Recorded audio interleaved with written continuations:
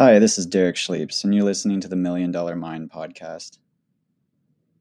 What's going on, millionaires? You're listening to the Million Dollar Mind podcast, episode 152 on creating marketing systems for your small business.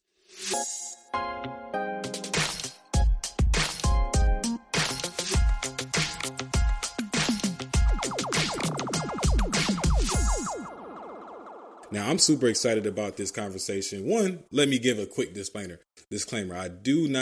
I'm not typically a fan of us labeling our businesses as small businesses, right? Because of course, when we start out, it's going to start off as a small business. But unless you are intentionally making your business small, that's why I don't like labeling the business as a small business, because eventually I'm trying to make this business a big business. So of course, when it comes to going from small business to big business, you have to do things a little bit differently. What got you to 10K a month is not going to be the same systems and same processes to get you to 100K a month. So that's why I thought it was important to have this episode with who I'm having it. I'm having it with a marketing guru, man. I'm super excited to have this conversation. I'm going to bring our guest on in just a little bit. But that's why I wanted to have this content, because I think it's super important that we learn the importance of scaling and changing a few things in our business so that we can convert and make that shift from small business to big business. So right when we dive into today's content, I do want to introduce our guest, Derek Schlieps, who we're going to hear so much about him. But I do want to pass the mic off to you, Derek, to tell us a little bit more about yourself. Tell our guests what they can expect from today's episode, and we can dive right in. Well, yeah, no, I really appreciate you having me on. Thank you so much for that intro. Like my name's Derek Schlieps. I've lived in Seattle most of my life. Actually, for a year, I lived in Japan for 13 months, and that was a interesting experience. But so my background actually, I actually grew up as a gymnast, believe it or not. So that's kind of something most people don't know about me. But I was actually a gymnastics coach for quite a long time, and then I kind of decided to pivot and change the trajectory of my career. And so I started looking deeply into things like front and back end web development. I looked into different, business models, and kind of fell in love with marketing. And I didn't expect to go that route, actually. But when I first got into that, my original mentor was pretty good at working with real estate investors. So I'd always had an interest in investing. Ever since college, I read, Rich Dad, Poor Dad. And so based on his experience and the fact that I already, was drawn to that just was kind of a natural thing for me to focus on. So for the last 3 years now, I've almost exclusively worked with people in the real estate space, doing all kinds of different things with their marketing, to kind of like you described, to help them go from doing like if they're, a wholesaler doing 1 to 5 deals a month. Okay, now how do you actually build the systems and scale that to doing, 10 plus deals a month? Like what do you need to add to your business? What do you need to modify and change? And so that's really what I've focused on over the last 3 years. I've worked with other agencies large in this space that have solely focused on real estate professionals. At one point, I was managing like 27 of these accounts at once. So that's kind of my background and just like a summary of my experience. Now, there's a lot of applications for marketing that are applicable across any kind of business model. So I'm totally happy to kind of go through some of that. For example, I recently just talked to actually a friend I have on the other side of the world who is just working on his business for NFTs. And so I basically, with him, I sat down and just kind of walked through everything that I do with investors. And a lot of it was just as applicable because the concepts and the principles for marketing are the same. So To our millionaires who are new and joining us for the first time, welcome back to the Million Dollar Mind podcast. I'm your guy, Kai Speaks, and this is the world's most trusted podcast for passion attraction. And you're in the right place if you're here looking for money-making tips and tricks to living a more passionate life. So you just heard briefly from our guest of the hour, Derek Schlieps. He is the appointment king. I just kind of dubbed him as the appointment king because he's really like helping people just book more appointments through his innovative marketing techniques that as he spoke about pretty briefly, right? So we're going to dive into that. Also, Facebook and Google Ads expert and REI inbound strategist. So with that being said, with all this that we just talked about, Derek Schlieps is nobody to sleep on, no pun intended. I was just waiting to say something like that. Hey, Derek, I'm going to have some fun, man. I'm going to have some fun. I'm going to have some fun, man. Oh, man. So again, I appreciate you joining us. So I do want to just start off with your story. Like, what experiences have you had that kind of molded you in to the person that is, sitting down and joining us today? Oh, like I said, I was a gymnast for a long time. I mean, when I was 12 years old, I was training in the gym 30 hours a week. Mm-hmm. And that is probably one of the largest things that has molded me. That definitely put a work ethic in me that I think is unique. And I've applied that to every area of my life. Now, I mean, obviously, like I said, I was a coach for a long time, and so that's also kind of molded me. So I look at things both from the perspective of like what I'm doing day to day, Mm-hmm. and also from the perspective of like how is what I'm doing day to day and what I'm learning, how can I later pass that on to other people to help them grow? I've always looked at life like that. I always have had kind of like a teacher's mindset. But I also love to dig into things that are more, like technical, and I love to study. So I don't know if that really answered your question, but Yeah, no, I could definitely see how the life of a gymnast has probably instilled a lot of like discipline in your life and things of that nature. And I was actually going to lead into that next. I do recall you mentioning to me when we first spoke that you started off as a gymnast at one point. Which so what caused such a drastic shift in your profession, like going from gymnast to now this marketing strategist? What happened in between that time to where you started to make that transition? yeah. So I mean, ever since I was in college, I was always looking for ways like how do I make money online? How do I, I was trying to learn about investments. Like how do I do things? Because I didn't like the idea of kind of going the normal route of working, just a day job my whole life. And kind of, and going down that path, I was like, I want to build something, I want to have something in my life where I am building on my own, constructing that, kind of taking more responsibility for that, but also do something right that where, like I said, where I'm building something that's going to benefit other people. Mm-hmm. And so that's kind of what set it off. And I just had that in the back of my mind for a long time. I had done, like I said, I was a gymnast for many years. My original plan was actually to go to the Air Force Academy or the Naval Academy. I had a full ride scholarship to Naval Academy and ROTC, but I was fully disqualified in high school because of a peanut allergy.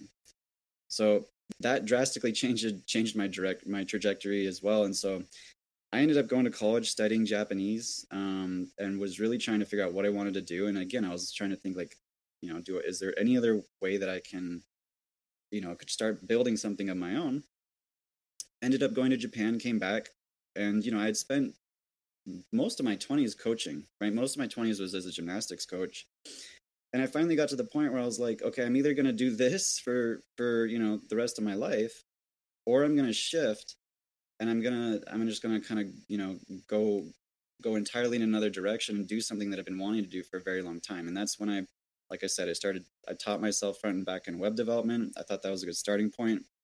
And then I started digging into marketing, and that's when I found that first mentor that really helped me kind of learn some, some kind of the basics of that for the real estate space in particular. And then I just kept building from there. I was like, okay, this is where I want to go. This is what I want to do. And at that point, I made that shift. Awesome, awesome. So, man, so I heard a lot of nuggets there. So more so, it sounds like throughout the gymnastics, something kind of changed to where it became less of a passion to where you started to look into joining the military. That didn't work out, and so when you decided to join the military and that didn't work out, do you think that is when you kind of tapped away from gymnastics and then started to more so just look into the web development and things like that? Oh no, gymnastics have been a passion of mine for my entire life. Okay. And like I said, so I had applied to the academies for the military in high school, and I was still Oh, doing okay, gotcha. gymnastics at that point. Um, but just because of a simple allergy, I was fully disqualified from the academies. And basically, I got kind of like a I studied international studies at the University of Washington, Hmm. and just continued to learn Japanese because that was something else I was interested in. Um, but I continued to go along the path of gymnastics because I thought, well, maybe, I've been passionate about this for so long, but it was never something I was building myself, if that makes sense. I was constructing a team, I was Hmm. teaching others, but it wasn't my own business, right? I was still working within the businesses that I was coaching for. Hmm. And I really wanted to do something, that I was fully responsible for, right? That I could really build myself, and also that had to do more with, like I said, the not only the real estate space, but with technology, um, with kind of like the technical aspect of it. That had been, something I'd been, my mind has always kind of worked in that way for a very long Hmm. time, and so um, that's kind of how that worked out. The Okay. shift really was like, because I knew, like, right, if I'm doing coaching for the rest of my life, I'm only going to go to a certain, I'm only going to reach a certain level. And for me to really, reach the goals that I have, like, I had to make that shift. Hmm. And so, as far as you identifying that niche of doing and focusing more so on real estate, why real estate? Why not let's say subscription based businesses or anything else? Like, why real estate? How did you come to finding out that this was going to be the niche that I at least start off with? It just made the most sense to me. Like I said, I've always been interested in investments and stuff like that. Like, I mean, recently, um, you know, crypto and Bitcoin and all that stuff has kind of blown up in the last couple of years. I remember when that was first coming out in, gosh, this was back like 2011 or so, 2012. And I Hmm. remember looking up online how to ways to make money online, and stuff was coming up about Bitcoin, right? And I had no idea what that was. That was when I was first getting started. And so, and like I said, in college, I was also reading books like, Rich Dad, Poor Dad. That had a big effect on me. And that was always something that I had in the back of my mind. And so just investing, real estate, technology, all that stuff had just been really interesting to me, and something I knew I wanted to move towards for a long time, if that makes sense. So when I got into marketing and my mentor was already in that space, it just instantly made sense to me. And so I bring up crypto and Bitcoin because that's another area that I see the real estate space moving towards. Now that NFTs, those are huge. And so now I think recently we had the first real estate transaction using NFTs ever. I think it was just a couple months ago, actually. Hmm. Hmm. I've been hearing about this for a while now. Well, when I say a while, for the last 8 weeks or so, I've been hearing that now people are getting into the space of buying and selling real estate, to where now you have people who own restaurants and lounges and even strip clubs inside the metaverse Yeah. in this space.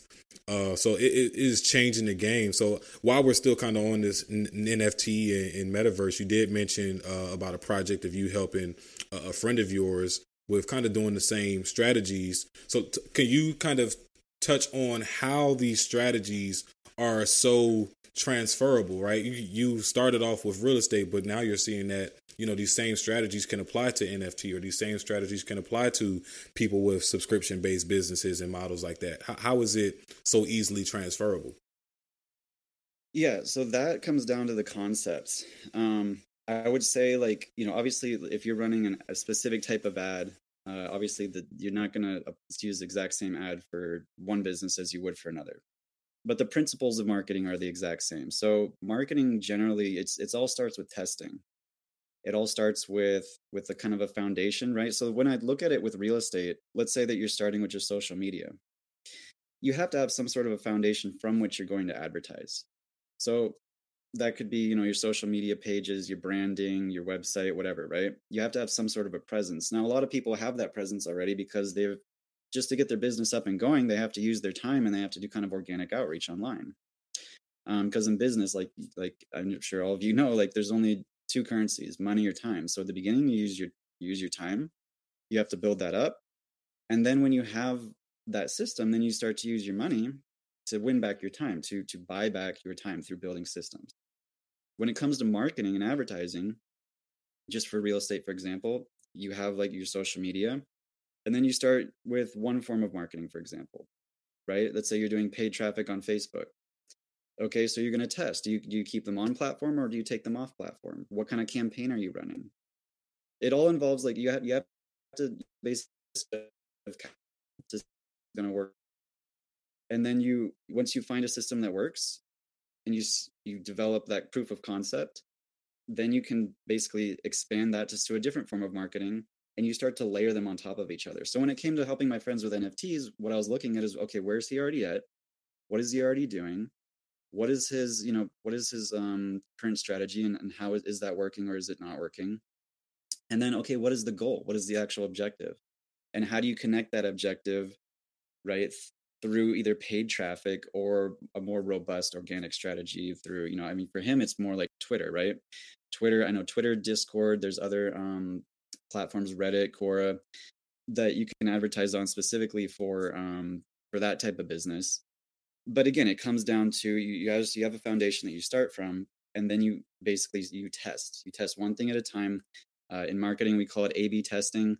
In some cases, you can do more than just A/B testing. You can test a whole bunch of different things at once, depending on how powerful the algorithms are on the platform. Um, but that's kind of like I don't know. I hope I'm not getting ahead of your question, but that's kind of like an overview. No, that makes a lot of sense. And I don't think that you were getting ahead at all. In fact, just kind of what you shared kind of helps me.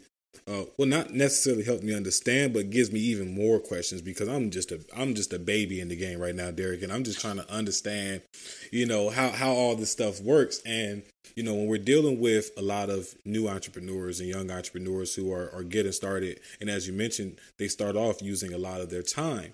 And when it comes to now the transition of identifying like, hey, I'm using a lot of my time, but I have some money so I can buy back a little bit of my time. With marketing, I think it is so people shy away from using that money towards marketing because of how unknown it is.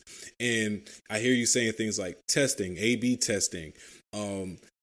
Is there a way to kind of like help people feel a little bit more confident of using those dollars for marketing, especially like for the content? Like what is it exactly are you advertising, the content of what you're advertising? How do you test that before just dumping a whole lot of money just to have an ad flop and not produce the results? Or what kind of mindset, I think, is the best question. What kind of mindset should people be in when they enter this space of testing these different ads and marketing techniques?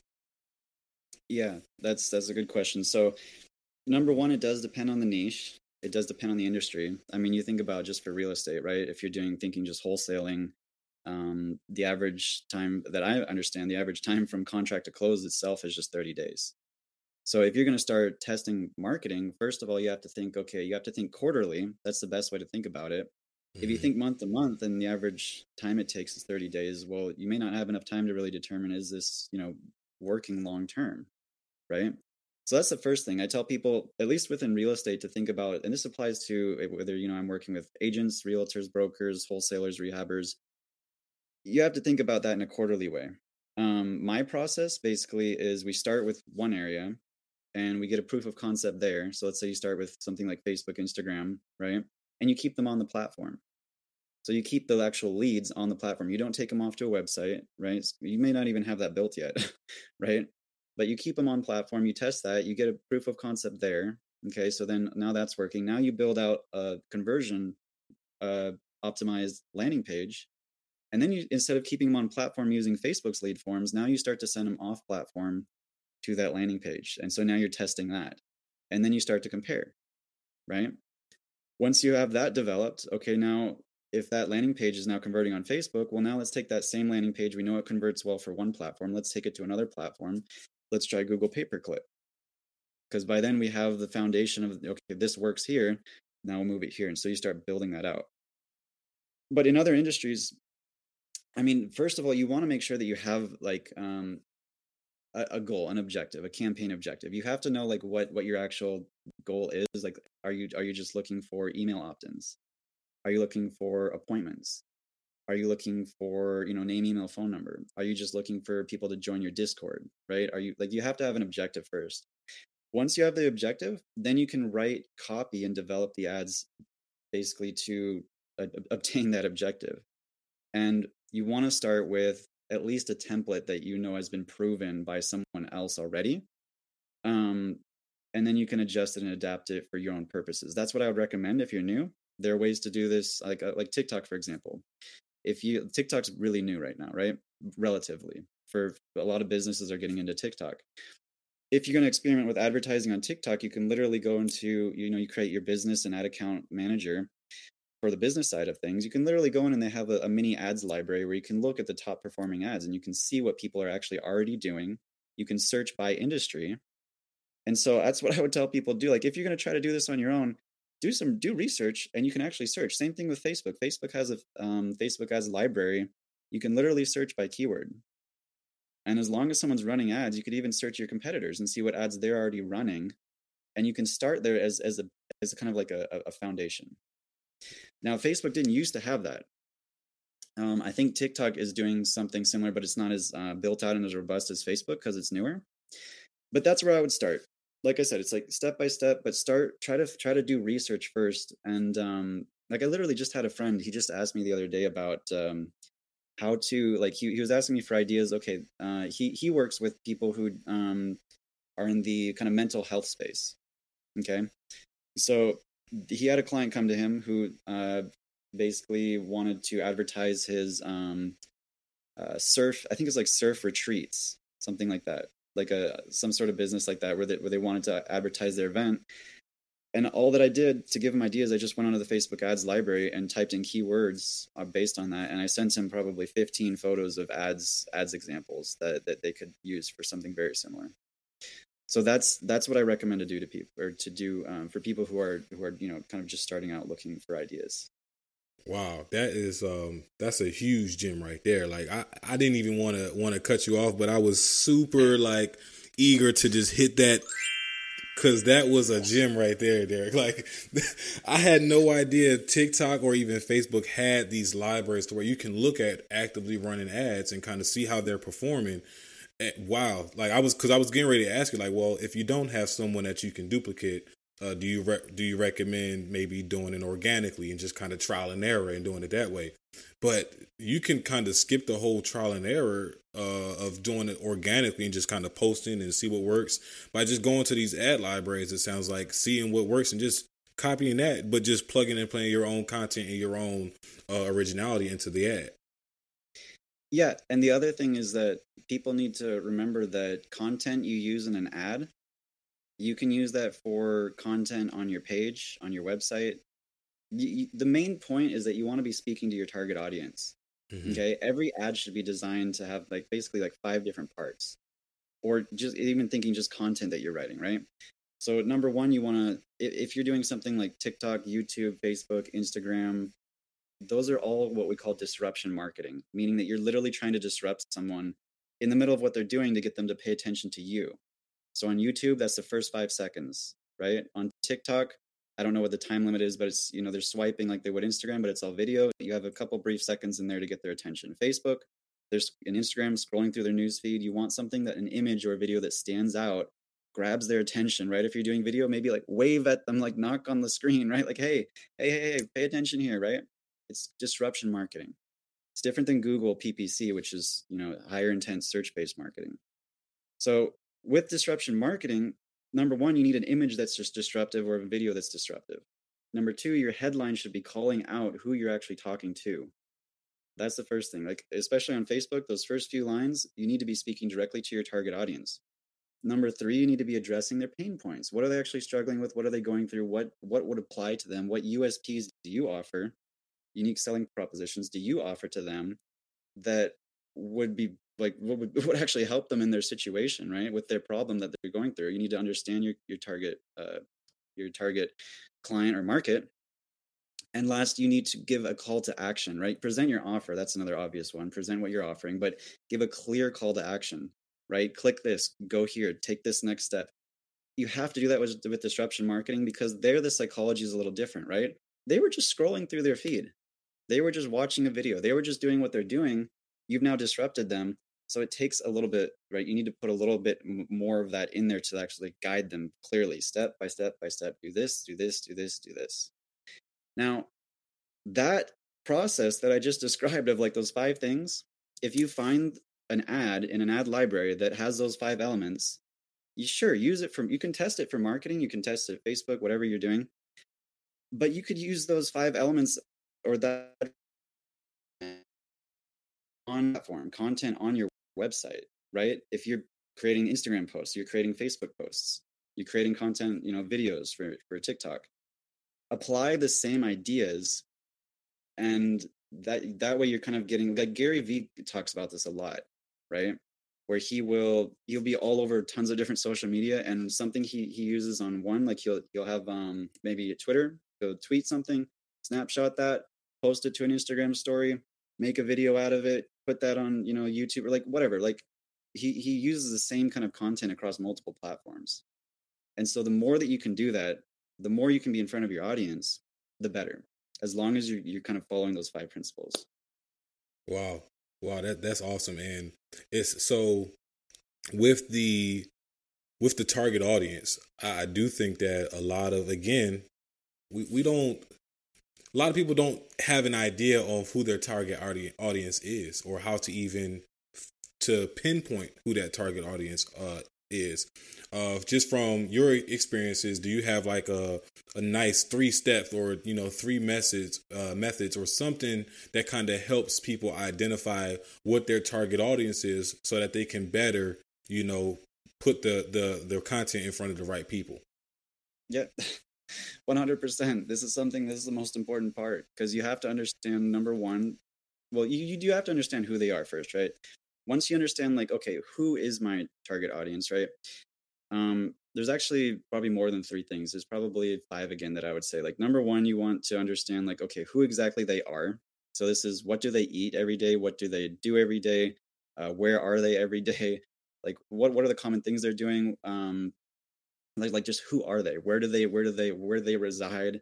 What social media are they commonly on? Like, that's one thing. Number 2, you want to differentiate that from people that you do not want to work with, right? So that's something that you don't want to leave out. You want to have both. You want to know, okay, who is my target market? And then you also need to actually define, who is it I don't want to work with, right? Because that's also very important. You don't want to be writing ad copy, right, or content for a market that includes both of those. So you want to differentiate that. So that's number 1. The second thing is, you want to, once you know who it is, you want to find out what is their current reality. And this just takes research. This just takes talking to either people that are your target market or target client, or talking to people who often work with them, right? And you want to find out what is their current reality. That's like the next thing. What is their current reality? What is their day-to-day struggles, goals, pain points, things that they right that they struggle with, and then, like, what is it that they desire? So that would be the next step, right? So you find out their current reality. What is their desired outcome?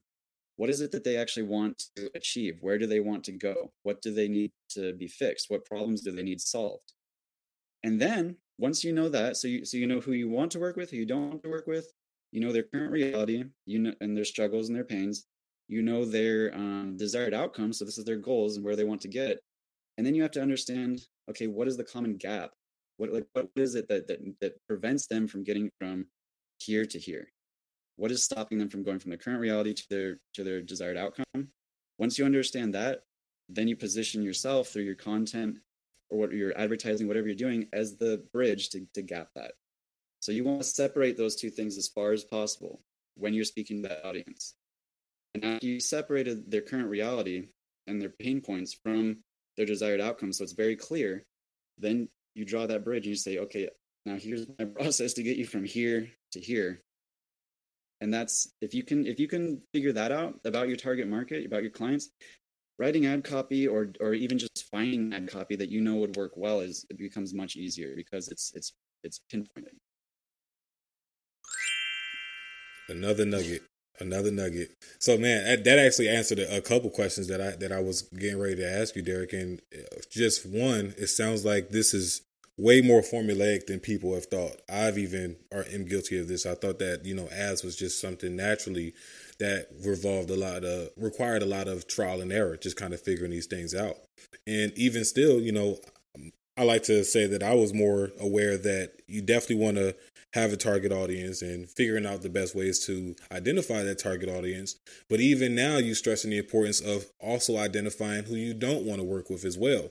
And I think that's huge. That's super important because it helps you be a lot more intentional with the ad as well. A lot more intentional when you know the people that you really want to work with and being able to identify the person that you don't want to work with as well.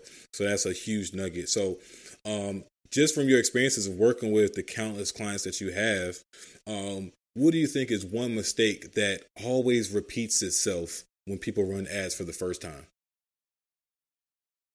Well, I mean there's a couple things. If you're talking about just Facebook, a lot of people will confuse like boosting a post with actually running ads. That's just one common thing I run into. Running an actual ad campaign is much different than just boosting a post. Um, but that's the larger thing that I think people should understand is like it does take testing. Um, I remember when a lot of people were still trying to kind of figure out like how do we do Facebook ads for motivated sellers.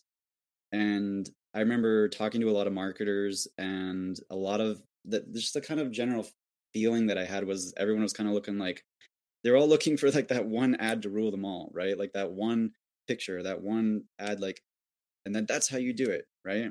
And you just need to know that one system, and then that'll get you results. Well, that's not the way things work. Like I keep saying, it involves testing. So what happens is it doesn't matter the platform. This could be Google pay per click. This could be Facebook. This could be Instagram. But whatever platform you're running ads on or doing marketing on, it doesn't even have to be paid traffic. If you only try one strategy, if you only try once, and you try one image, one ad copy, one video, and that's it, and it doesn't work, then people too quickly come to the belief that okay, well now just this is just going to work at all. That it did, it didn't, for whatever reason. I tried it, it didn't work, and that's just because they didn't do enough testing. When I test something, for example, in Facebook, there's a tool called Dynamic Creative, and Facebook didn't used to have this years and years ago. It was something new that they added maybe like 2.5 years ago, 2 years ago, or something like that. But you can test up to 10 different images and videos at a time, 10 different ad copies at a time, 5 different headlines at a time. And within a couple days, you're going to know exactly which is performing better that's how powerful these algorithms are at this point. And so if you know how to use those tools, you can get a lot of testing done fairly quickly, but that's the key thing to understand is that that's what all of this is testing, because every market is different, right? Every business is different. um every all these different platforms are different, and so you do have to do a bit of testing to figure out what's going to work and what's not. Yeah, definitely going to have to do a lot of testing, and that can be tricky, right? Because it can also be again defeat like diminishing on a person's pockets, one, and on their mindset, just to kind of see this thing not working and not working. But another thing that you mentioned was just the difference between that there's a difference between boosting a post and an actual ad. What are some of the main differences? Because again, I'm over here boosting social media posts and thinking like, oh, okay, this is a good ad. Or I was like, okay, this doesn't work. And I'm thinking, let me just change the audience and edit things this way, but it's still not necessarily running an ad. So what's like the biggest difference between boosting a post on social media and actually creating an ad and running that ad? So you could call boosting a post an ad if like it's still technically an ad. It's just how you are. It's just that it's not really a campaign. So what you're Mm. doing basically when you're boosting a post is you are selecting a specific, like for example, Facebook. We'll go to Facebook again. I mean, you can do this. Obviously, you can do this with other platforms, but what you're doing is you're selecting, okay, what is the kind of target audience that I would like to show this to, right? And what is the kind of interest they may have, right? Mm-hmm. And you're just showing that post to that one audience, but the objective is only just to have that post seen by more people. There isn't really, unless you have something tied to that post, it doesn't go much farther than that. So with a campaign, you are doing what's either called a conversion campaign or a lead generation campaign. Usually, at least within the real estate space. And this is where you are trying to get actual leads to submit via a form or to go to your website and submit, and to have that all tracked on the back end so that Facebook will approve the campaign on its own. And so it's different than just having a single post, push it out there, get more people to see it. There's just so much more that you can do with Facebook, for example. I mean, you can also run messaging campaigns where people are sending messages, responding to it directly to your inbox. You can run engagement campaigns where the goal is solely to get more engagement on the ad. There are campaigns where you're solely running a campaign just to get more traffic, right, without the lead generation or the conversion objective. So there's a lot more that you can do within the actual business manager account when you build that out for your business. Mm-hmm.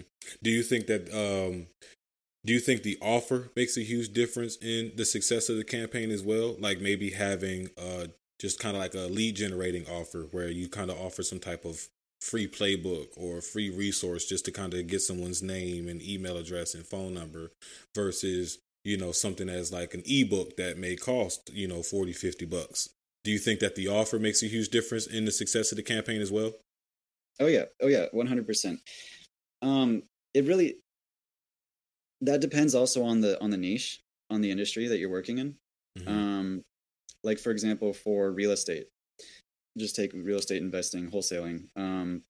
We've run kind of like campaigns. We call them lead magnets, right? Where you have like some sort of value or something that you're providing in return for just an opt-in, a very simple opt-in, probably just the name and the email.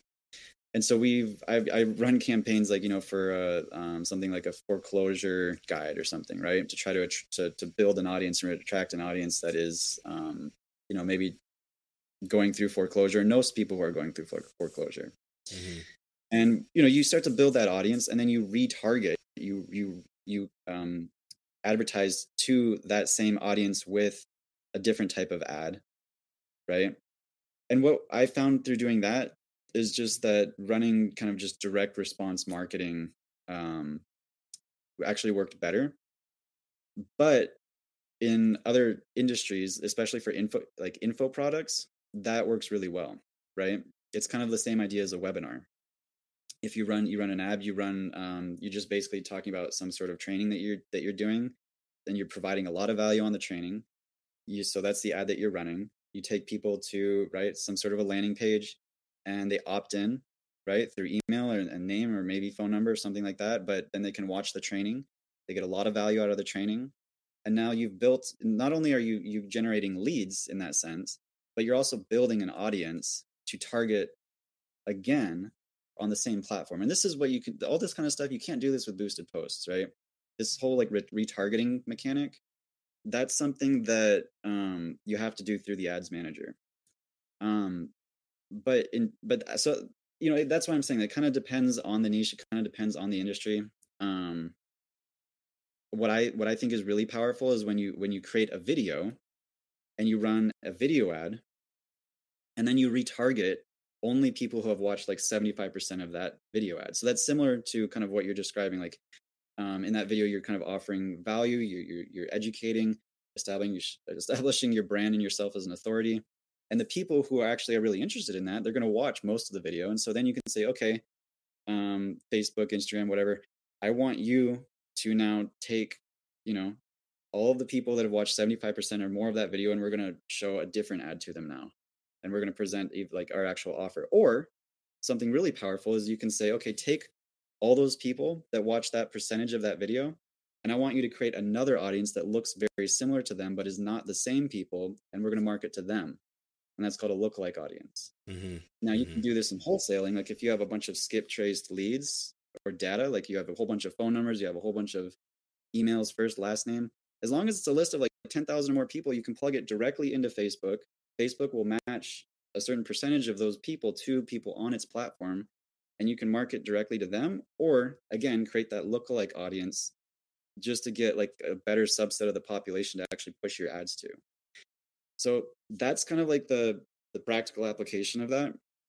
Like I said, it depends. Like if you're not doing wholesaling, then obviously, if you have a customer list, for example, if you're a real estate agent, you have a list of certain people, like you might have like a home buyers list, or it just really just depends on what kind of business you're doing. Like if you're doing um, work with NFTs, then maybe it's all the people that already opted into something in your Discord, or or something like that. I'd have to think about it exactly, but that's really powerful because again, it comes down to testing. You want to test that audience against just kind of like a wide open audience because one may perform better than the other. Yeah, I love that, and it sounds like it's just.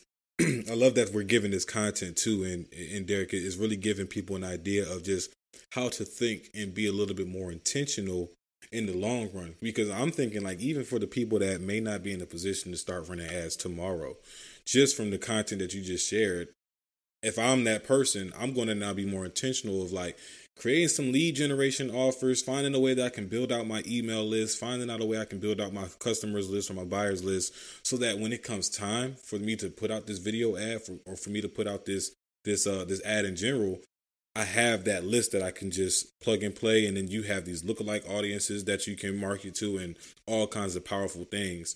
And while we're on the topic of intention, I think that for me is probably the biggest reason or the biggest difference between boosting a post versus doing something in the actual ads manager, because most of the times when we boost a post, it's just a photo or video that we already posted on Instagram that might not have gotten the attention that we thought it deserved, so we just boosted it, and it's not necessarily with the intentions of this is going to be an ad campaign, so forth and so on. So man, everything that you said, I'm like loving. I'm eating it all up, and I hope that the millionaires are too. So what would be your 3 keys after everything that we just kind of talked about? What are your 3 keys to running a successful ad? If you can kind of give us that list, what that list look like? Well, I mean, there's a couple things. First, you got to decide, do I like what currency are you using in your business? That's what I would think. Number one, are you primarily using your time, or are you primarily using your money right now? If you're primarily using your time and this is something you want to learn on your own, I suggest like number one, find either someone that knows what they're talking about that can help you to learn how to do this well from the beginning. Or number two, invest in some sort of, there's all kinds of training. There's all kinds of free training out there. There's all kinds of paid training, but find something specific for your niche, for your industry, to learn it if you're going to spend your time to actually learn it. Because you can just learn generally about how to run ads here and there, but if you can find someone that specifically in your industry knows exactly what works, what doesn't, because they've done all the testing before, look for that. Now, if you're just going to use your money and you're not going to use your time to do this on your own, the same principle applies. Find someone that you can trust to do it for your specific niche and industry. But number two, you need to understand that it's going to take time to do the testing, depending on the platform. Obviously, like if you're doing something like Google pay-per-click, you have to wait for clicks and leads and things to come through before you have the data to really analyze what's working, what's not. Whereas with maybe if you're using a platform like Facebook, you can do testing fairly quickly, right? And actually understand fairly fast within just a week what's going to work and what's not. And so you have to understand that you need to do testing, but start with a foundation that's already strong. And then from there, you have to just understand that this is, it's all about ROI, right? In most advertising, what you're looking for now, I would say it's going to vary based on the industry, but you want to look for something that's going to give you a 5-to-1 return on investment. So you have to realize that initially you're going to put money in, right? And you have to build that system out. but it's for that longer term benefit so that your business can grow and scale over the long term. So don't think of running ads and marketing as like a get rich quick kind of thing. Think of it as a long term investment in your business. If you're going to do it on your own, either find someone who knows how to do it well for your specific industry already and take the time to really learn it, right? And be ready to think about it in a quarterly way, not just like, okay, I'm going to try this for a couple of days. If nothing works, then I give up. I'm done, right? That would be my advice. Well, I definitely know which one I'm doing because my time is already ran thin. I'm going to my guy Derek. I'm going straight to the ads plug. That's where I'm going. And you're right, it is an investment. And when people start to think of it more of an investment as opposed to an expense, because an expense is something that doesn't give you a return, right? An investment is, it may not give you a return tomorrow. It may not give you a return in the next week, but through the right, attitude and the right strategies applied and so forth and so on, that investment will yield a return eventually. So once people kind of understand that and think of these things as investments, it goes a long way. So when do your clients typically start to see results after, applying some of these things? And of course, let's go about it two different ways, because you may have a client that comes to you that already has all this stuff figured out and they're more so going to you to do the implementation. And you may have a client like myself that's a total noob in the game and may need, a little bit more help building this out. When do you start to typically see the results and the fruits, kind of bear from that labor? Yeah. So if you're talking just with wholesalers, I mean, I've had multiple clients that have gotten properties, like more than one property under contract just in the first 30 days. And that's with Facebook or Google pay-per-click. So the biggest thing is that as long as you have good follow-up, right? Just take wholesaling, for example. Wholesaling, it's all marketing from the beginning to the end. So it's marketing to find the sellers, it's sales, right, to get the properties under contract, the acquisitions. It's marketing to find your buyers on the disposition side. The whole thing is marketing and sales. So once you have that already, okay, that's number one. Number two, then you build out the system that you're going to start testing, but you want to make sure that you have some sort of good follow-up in place that may be a little bit different than what you're used to just for kind of your normal day-to-day activity within your business. Because with online leads, you have to remember they are opting into your advertising. They're opting into yours as a lead. They're accepting, okay, it's okay, please contact me. And so you want to, especially with something like Google pay-per-click, where those leads tend to be a little bit higher intent already because they're searching, you want to establish that relationship with the lead as fast as you possibly can. With Facebook, like this comes down to like, okay, well, you want to be able to follow up with them via text, email, maybe ringless voicemail within 5 to 10 minutes, ideally under 5 minutes. Just to give an example, we used to work with a team out in Philadelphia when I was first kind of getting started with this a couple of years back, and they were a wholesaling team in South Jersey and Philly, and they had a acquisitions team for the morning and the evening and the afternoon and the night, right? So they had two teams, and if someone submitted as a lead for Google PPC at 3 a.m, they would call them 2 minutes later. They'd be on the phone with that person. So to get started with this, to see results, the reason I bring all this up is because you want to have good follow-up systems in place. So make sure that you either automate this, right, or find someone that can automate it for you.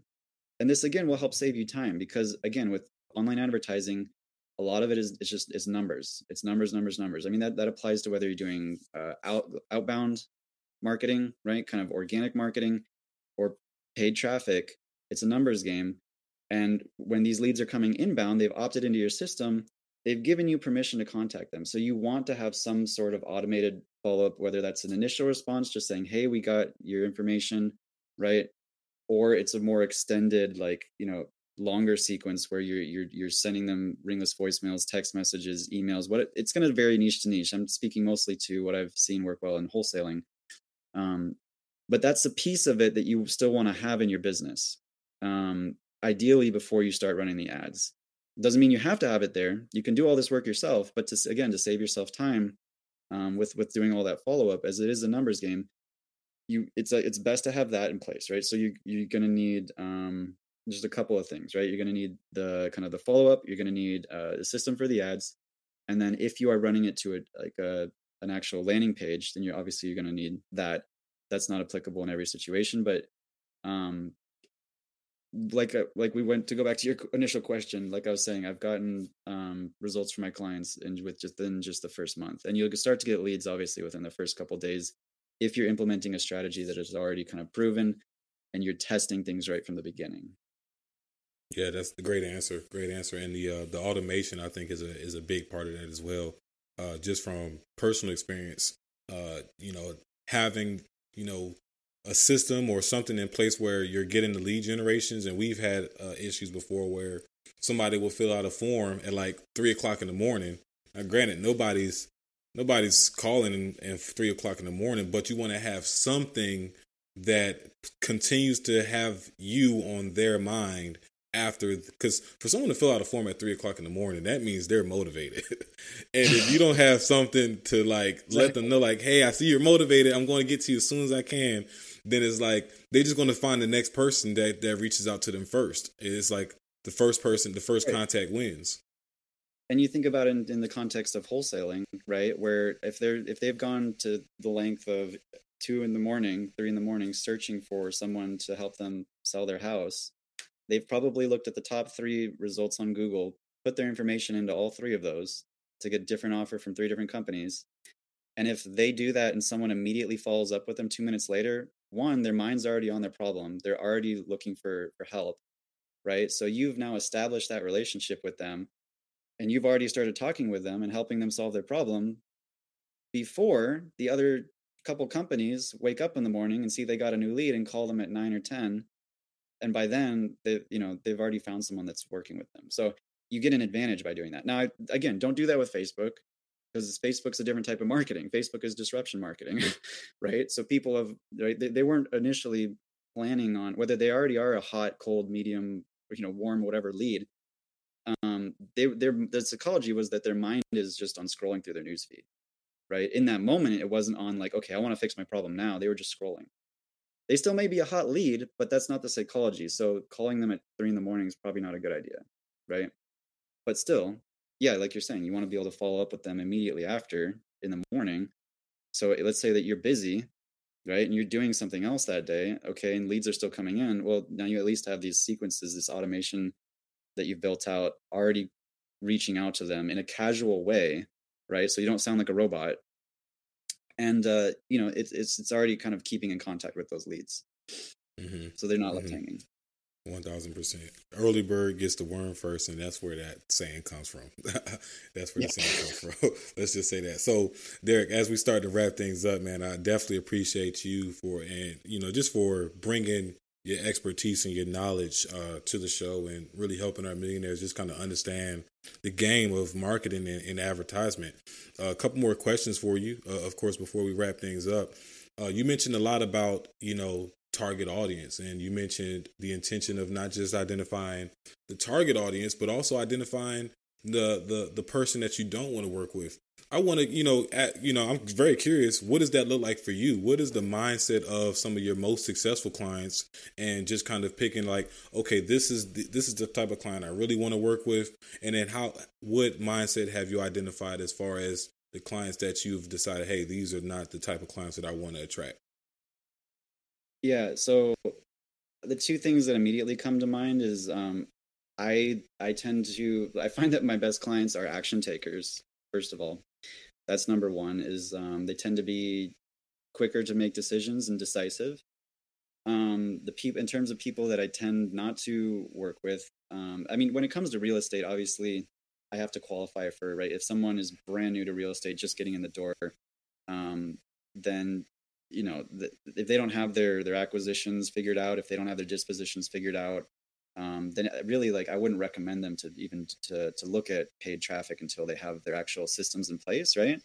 Like every business is going to be different, but every business has, like, you need 1, 2, 3, you need this like kind of foundation, right? So that if you do get customers, if you're running paid traffic and you get customers, you can actually handle those customers, right? You can actually make good use of those leads. Like, so I like that's one thing I check for. Um, in terms of like what I and that, you know, that would apply to who I am looking for as well. But um, I I've noticed that there's kind of two different groups of people. There are people that, like you said, are implementation focused, and there are people who are kind of acceleration focused. So this basically means like there's people that want to kind of do this with me, right? And they want to learn and want to be more involved in the process. They don't want to micromanage, but they want to be more involved, but they struggle to implement. They just need help implementing it. Then there are people who are kind of like the acceleration clients who really just they want to hand this off to someone, and again, it's kind of decisive and just want to move a little bit quickly. And so when I work with them, I'm kind of helping them to, you know, rather than them doing all this work and research themselves, I'm accelerating that process for them, accelerating that ability for them to get results, to get to their, again, their desire. That's kind of my think, you know, who I'm going to work with. Which of those categories are they kind of falling in? Is this someone who wants just kind of more help implementing and they want to be more involved, or is this someone who wants to be totally hands off and is just looking for that acceleration towards, you know, getting these systems set up? Awesome. Awesome. I love it. And for those that you don't recommend working with that don't have those systems already set up, you can send them right over to me and we'll get them right so that we can send them right back to you. All right. So that sound, Derek, means that we are now switching gears to our next segment of the show. Like I said, we almost wrapping things up, but I want to kind of drop our shoulders a little bit, have some fun, and we like to call this segment Rapid Fire. So I have 5 random questions that have nothing to do with anything that we've been talking about for the last 45 minutes or so.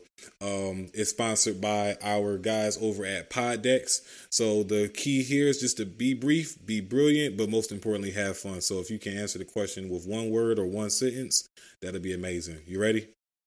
Okay, I'll try. Awesome. Let's do it. What is the weirdest thing you find attractive in a person? The weirdest thing? I don't know if it's weird, probably intelligence.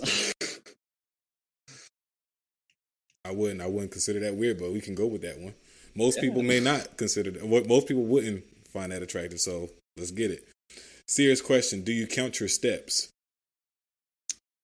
No, I used to not step on cracks outside on the sidewalk when I was a kid, though. Oh man, if you didn't do that as a kid, you had a horrible childhood.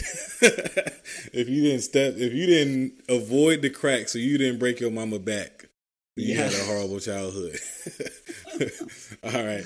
If you could jump into a pool full of something, what would it be? Mediterranean Ocean in Greece, Mm, 100%. sounds amazing. Sounds like somewhere I need to be right now. Would you rather be the best player on a horrible team or the worst player on a great team? Worst player on a great team. Worst player on a great team. Okay, give us the logic or the thought process behind that one. Because they're gonna pull you up. They're gonna make you better. I love So it. you can be, yeah. If you're the best on a team, then you're gonna be. I mean, there's a benefit to that because you can be the leader. But if you want to grow, you got to surround yourself with those who are ahead of you. So Definitely. I was watching this debate on the Social Group podcast, and they were the two hosts were debating on uh, are you only as strong as your weakest link, or are you only as strong as your ability to lead? So out of that one, which one would you pick? are you only as strong as? Uh, the way that I think about things is I'm only as strong as my lowest standards, basically. I don't know if that makes sense, but like um like the way that I look at it is people don't how do I explain this? Basically, it's much easier to fall into and be limited by your standards than it is Mm-hmm. to reach your highest kind of goals and aspirations, right? Your Mm-hmm. highest goals and aspirations, like you might get there and then, you know, for a brief moment and come back, but you more often than not, you're going to be kind of bound to what your lowest standards are. So if you raise your standards, that's going to push you up towards your highest aspirations. I hope that makes sense. I don't know No, if I explained that. that makes a lot of sense, and I'm even going to relate that to what we discovered with our wholesale business. Is like we had the standard of doing 15K a deal. And so we were only as good as that lowest standard. We started to see a Yep. lot more 10K deal, 15K deals. But as soon as we raised the standard to, okay, we want 25K per deal, now we're starting to see a lot of 30, 40, 50K deals just because we've raised that standard. So I definitely 1000% get what you're saying. Yeah. Awesome. I love it. So last question for the rapid fire, we have, what do you think is the most unpleasant sounding word? Unpleasant sounding word? Yeah.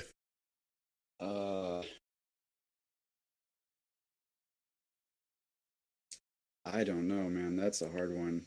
We can go to another one. Most people don't. So I've asked that question, I think maybe all of 3 times, and only one person was able to answer it, and the word was moist. I've heard a lot of people don't like that word. I get that. Yeah. All right. So we could go to another one. I got one more for you. Do you have any superstitions? Superstitions? I don't have superstitions, so to speak. But I am spiritual, and I do believe that there are such things as ghosts and kind of malevolent energies out there. So I don't know if you call that a superstition, but yeah, when it comes to spirituality, there are certain things that I do believe. Whole nother topic though. Whole other topic, but I love to hear it. So, man, Derek, I appreciate you hopping on the call and joining us and dropping the amazing gems that you have. We got 2 final questions for you before we wrap up today's interview. And the first one is, I'm going to put the ball in your court, right? So I want to hear, and I have to be very specific on what I'm asking, because so far, most people assume that I was going to give the options. So I want to know, if you could give us a red pill, blue pill scenario, what is that scenario going to be? So give us a red pill to pick and give us a blue pill to pick. And what I'm going to do is I'm going to put this on the Facebook group. I'm going to put this on our Twitter account. And I'm going to have people vote on your red pill, blue pill scenario and tag you in the results. How does that sound? Interesting. Okay. Red pill, Awesome. blue pill. Yep. What would you pick? So these are just any kind of scenario, basically. So anything you want it to be. Scenario for red and pick a scenario for blue. And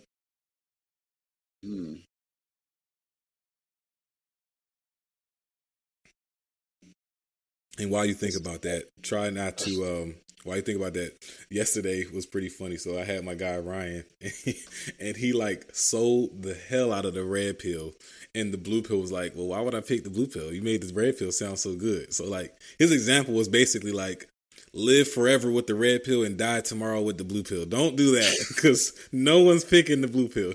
Find some type of like give and take for each of them. All right. Okay, so red pill, you lose your ability to read, and blue pill, you lose your ability to taste. That's a really good one. So the red pill, you lose your ability to read, so you can't read anything. Like, okay, and then with the blue pill, you lose your ability to taste.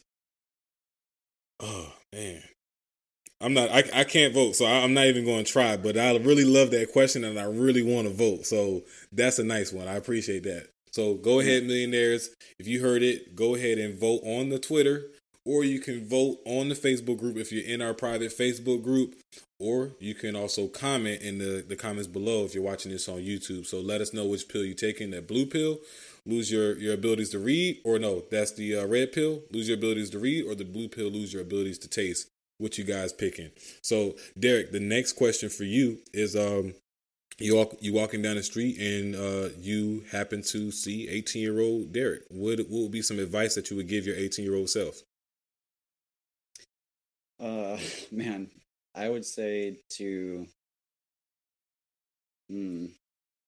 definitely face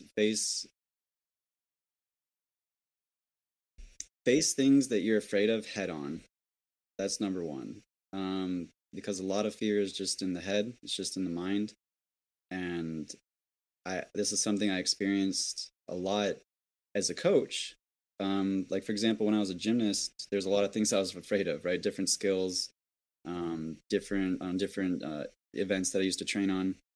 And when I became a coach later and I was teaching kids how to do these same things, I started to realize like there are certain things that once you do it once, the fear is gone because you've proved to yourself through the experience that there's nothing to be afraid of. And so that's one thing I would definitely try to reinforce to myself, because there's a lot of times in my life when fear prevented me from, from getting to places I wanted to be. It took much longer than I would have wanted it to. Um, that's a big one. You got to face fear, whatever those situations are, head on. There's a good saying I heard recently that was like, if the more afraid you are of something, the more it's pointing out to you that you need to do it. Exactly. Really powerful. Are you familiar with the story of the Buffalo Soldier and how that term came about? I don't think so. So it came about with the just how buffaloes in the wild, how they respond to threat, and mostly the most threats of buffaloes is like storms and things like that. So while all the other animals are fleeing and trying to run away from the storm, buffaloes actually run towards the storm, because the logic is if you run into it, you actually face the storm a lot quicker than you would if you were running from it, because you can't outrun it. At the end of the day, it's going to catch up. So if you're running away from it, you're running in it now. So it's like you're just spending more and more time in the storm if you run away. So I definitely love that logic and that advice that you would give, not just to 18-year-old Derek, but really to most of our youth out there, when it comes to things that you fear, but it keeps coming up as something that you want to do, but you're just afraid to do it. You just need to just jump out and do it, because the longer you try to run away from it, the more and more is going to come up, and the longer it takes you to actually beat that fear and rise above the occasion. So great advice, Derek. Now I want to give you the opportunity to really, plug yourself in. Tell us where we can find you on social media. Tell us about any special projects that you have coming up, some things that you're super excited about, some new innovations, anything. I want to give you the space to now share what you have going on. Yeah, for sure. So you can find me on Instagram at Schlieps, my last name, SCHLIEPS, and on Facebook, just either search Derek Schlieps, or at facebook.com/Derek Schlieps is my business page. And in terms of what I've got coming up, like I said, I've worked a lot with Facebook, Google pay-per-click, things like that. I'm looking more now into TikTok, and I'm also looking more into NFTs and non-fungible tokens and how that's going to apply to the real estate space. I'm also looking into some, like how do we do actual better marketing for these kind of companies that are, because this whole space is exploding, and that also TikTok is now kind of exploding as well. So those are two huge avenues that I'm starting to kind of set my eyes on. Don't have anything specific right now, but that is definitely where I'm kind of looking, at least for the future, because I just see 10 years down the road that crypto, the blockchain, it's basically it's Web 3.0, and that's going to apply to real estate. That's going to apply to every industry. So that's really where I've got my sights set for kind of like the mid to long term at least.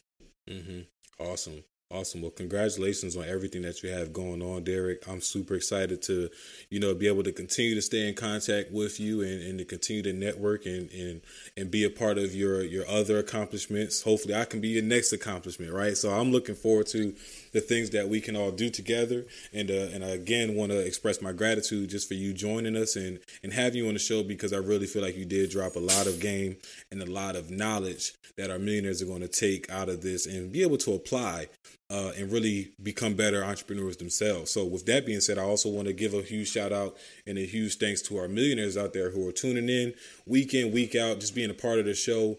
Every Monday and every Friday, you guys are showing up and showing out. So thanks in advance for becoming the change agents that you're bound to become as you apply the principles that you heard today.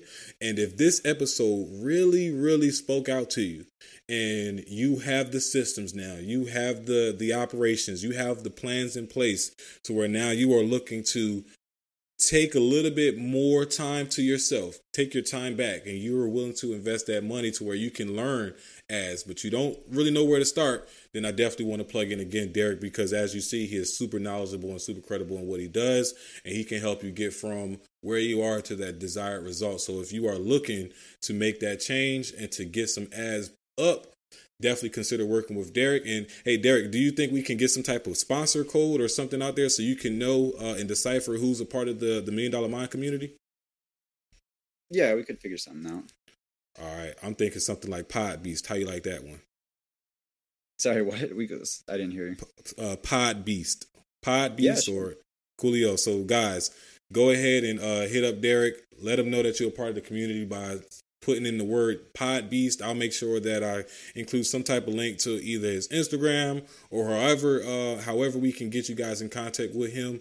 But make sure you do include Pod Beast so he knows that you are a member of the community and he will look out for you. So I'm your guy, Kai Speaks, and you just heard from Derek Schlieps on creative ways to put in marketing systems in your small business. Just remember to build momentum, keep focus, and drive results so you can live abundantly. Peace.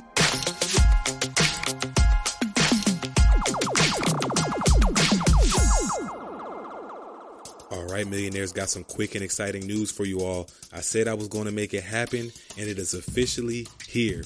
We are now on YouTube, which means that video content is fully accessible to you all. Full episodes are going to be dropped and updated every Monday and Friday. Same cadence that you're already used to. So make sure you head on over to our official YouTube channel, like and subscribe, show all the love that you can, and let that algorithm do its thing. Continue to put that content in front of you. But all right, gotta go. Love y'all.